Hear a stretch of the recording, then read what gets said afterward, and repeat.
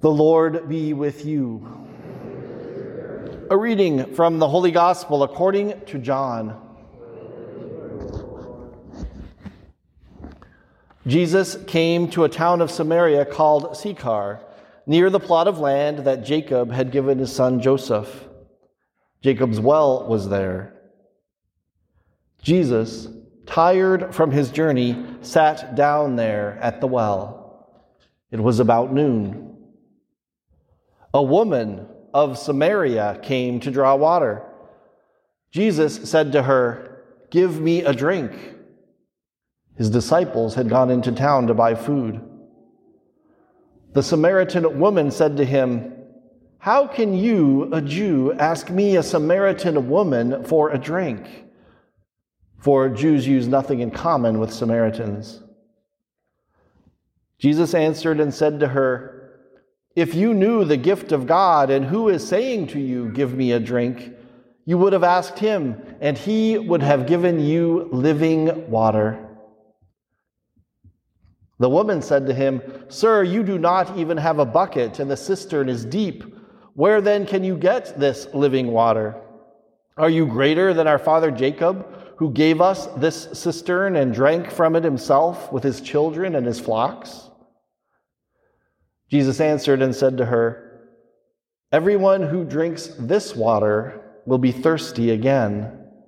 But whoever drinks the water I shall give will never thirst. The water I shall give will become in him a spring of water, welling up to eternal life." The woman said to him, "Sir, give me this water, so that I may not be thirsty or have to keep coming here to draw water." Jesus said to her, "Go, call your husband and come back." The woman answered and said to him, "I do not have a husband." Jesus answered her, "You are right in saying, 'I do not have a husband,' for you have had 5 husbands, and the one you have now is not your husband. What you have said is true." The woman said to him, "Sir, I can see that you are a prophet. Our ancestors worshipped on this mountain, but you people say that the place to worship is in Jerusalem." Jesus said to her, "Believe me, woman, when you will worship the Father, the hour is coming when you will worship the Father neither on this mountain nor in Jerusalem. You people worship what you do not understand. We worship what we understand, because salvation is from the Jews. But the hour is coming and is now here when true worshipers will worship the Father in spirit and truth. And indeed, the Father seeks such people to worship him. God is spirit, and those who worship him must worship in spirit and truth." The woman said to him, "I know that the Messiah is coming, the one called the Christ. When he comes, he will tell us everything." Jesus said to her, "I am he, the one speaking with you." At that moment, his disciples returned and were amazed that he was talking with a woman. But still no one said, "What are you looking for?" or "Why are you talking with her?" The woman left her water jar and went into the town and said to the people, "Come, see a man who told me everything I have done. Could he possibly be the Christ?" They went out of the town and came to him. Meanwhile, the disciples urged him, "Rabbi, eat." But he said to them, "I have food to eat of which you do not know." So the disciples said to one another, "Could someone have brought him something to eat?" Jesus said to them, "My food is to do the will of the one who sent me and to finish his work. Do you not say, 'In 4 months the harvest will be here'? I tell you, look up and see the fields ripe for the harvest. The reaper is already receiving payment and gathering crops for eternal life, so the sower and the reaper can rejoice together. For here the saying is verified, that one sows and another reaps. I sent you to reap what you have not worked for. Others have done the work, and you are sharing the fruits of their work. Many of the Samaritans of that town began to believe in him because of the word of the woman who testified, "He told me everything I have done." When the Samaritans came to him, they invited him to stay with them, and he stayed there 2 days.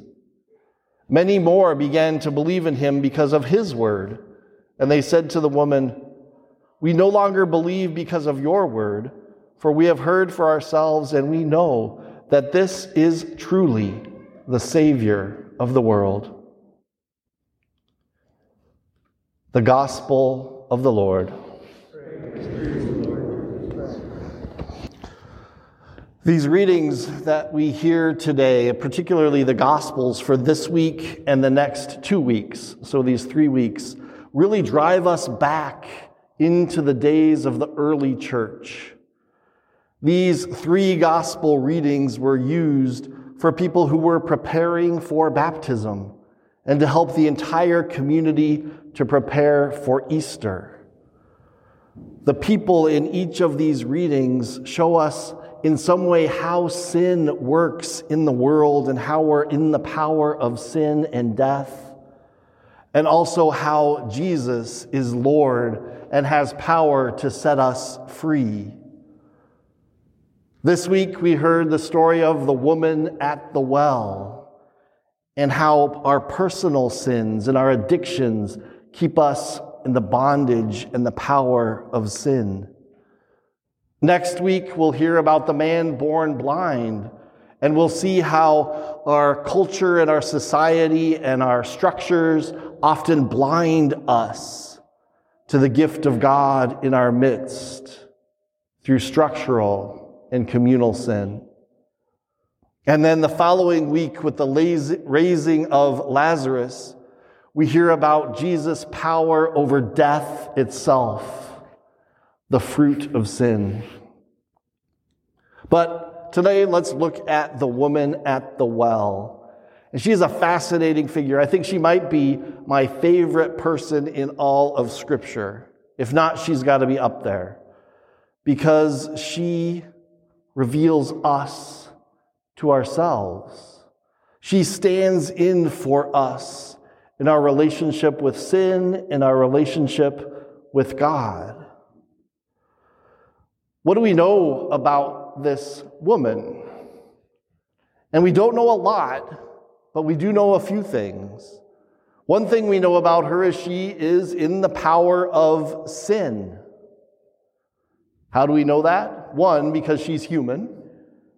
And remember back Adam and Eve and how they sold us all into slavery to sin by disobedience for the bite of a fruit.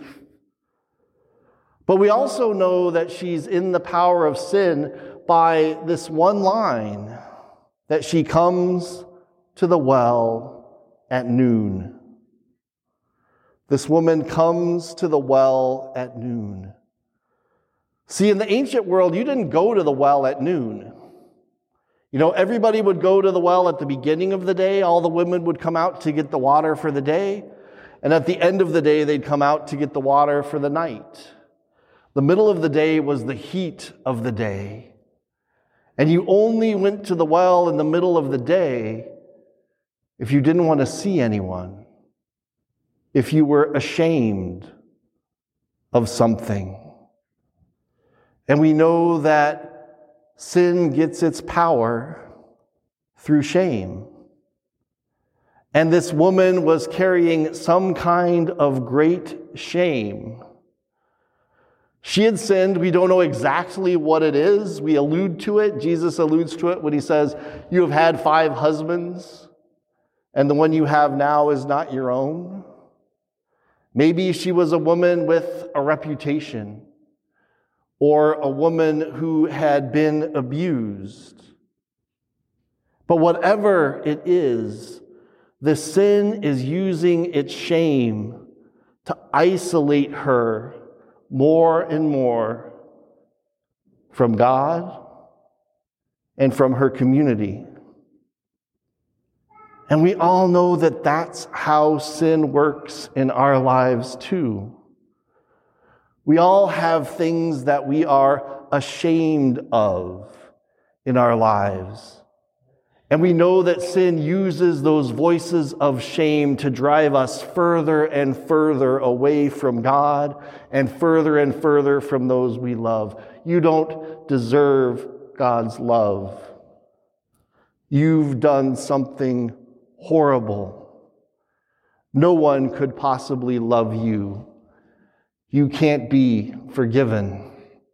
That's the voice of sin and the voice of shame that echoes in that woman's heart and in her mind and isolates her more and more from the waters of God's love and from the community that she's a part of. So we know this woman shares our burden. We know that she shares our shame. We also know that this woman is thirsty. That's why she comes to the well.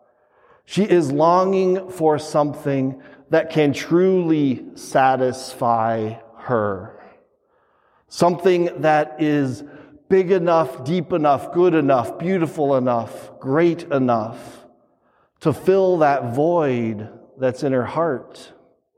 And she comes to the well seeking it. But whatever she finds at the well doesn't do it. She has to keep coming back and back and back for more because she can't be satisfied. And that's true for us too. And maybe it was that lack of satisfaction that drove the woman into sin. Maybe she was seeking for love in all the wrong places because of that deep longing and thirst that nothing and no one on earth could satisfy.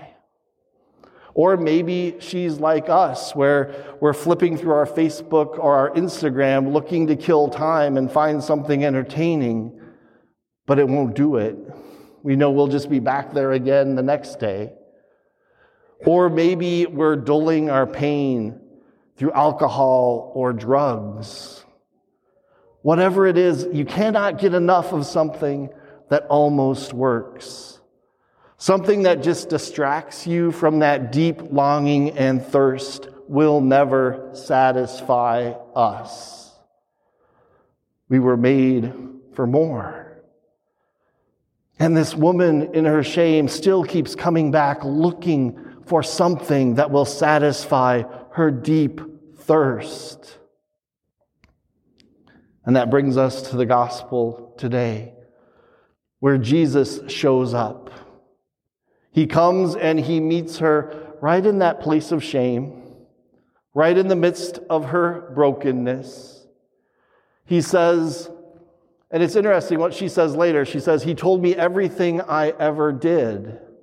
We don't get that in this story. We never hear him tell her everything she ever did. But he knows her. He knows her shame. He knows what she's ashamed of. He knows her brokenness. And yet he meets her there and shows her love anyway. Love that is bigger than any shame. You know, one of my favorite monastic teachers used to say, if you sin, you should feel guilty for about 5 minutes and then confess and move on. If it's any longer than that, shame will get its hold on you. And she discovers that if she turns herself and reveals herself to God, she finds love. That voice and the power of sin is lying to her. She can be forgiven. She is created in the image of God. And we need to hear that message too in our lives in the sacrament of reconciliation. The other piece of the good news, besides Jesus meeting her at the well in the midst of her shame, is that Jesus gives her what she longs for. He gives her living water, water that can fully satisfy that thirst. Not in social media or not in drugs or not in gossip, but in Him, in a relationship with Him. He invites her to prayer and to encounter God, because that's the only thing that will ever satisfy her heart and will ever satisfy our heart. And this woman is so transformed and transfigured by that good news that she goes off and shares it with everyone. She's found what it's really about. She's found that she is loved and that there is a satisfaction for her deep desires. Fulton Sheen, one of the great preachers of the last century, talks about this living water that Jesus promises. He says, "Here was Jesus' philosophy of life. All the human satisfactions of the cravings of the body and soul have one defect. They do not satisfy forever. They only serve to deaden the present want, but they never extinguish it. The want always revives again. The waters the world gives fall back to earth again. But the water of life, which Jesus gives, is a supernatural impulse and pushes onward even to heaven itself. Our blessed Lord did not attempt to dislodge the world's broken cisterns without offering something better. He did not condemn the earthly streams, nor forbid them. He merely said that if she restricted herself to the wells of human happiness, she would never be completely satisfied. The good news for us that reveals the brokenness of sin that Jesus broke on the cross is that shame is a lie. You are beloved, just as that woman was and is. And the good news is that you are made for more. Nothing in this world will satisfy you, but God can and God will.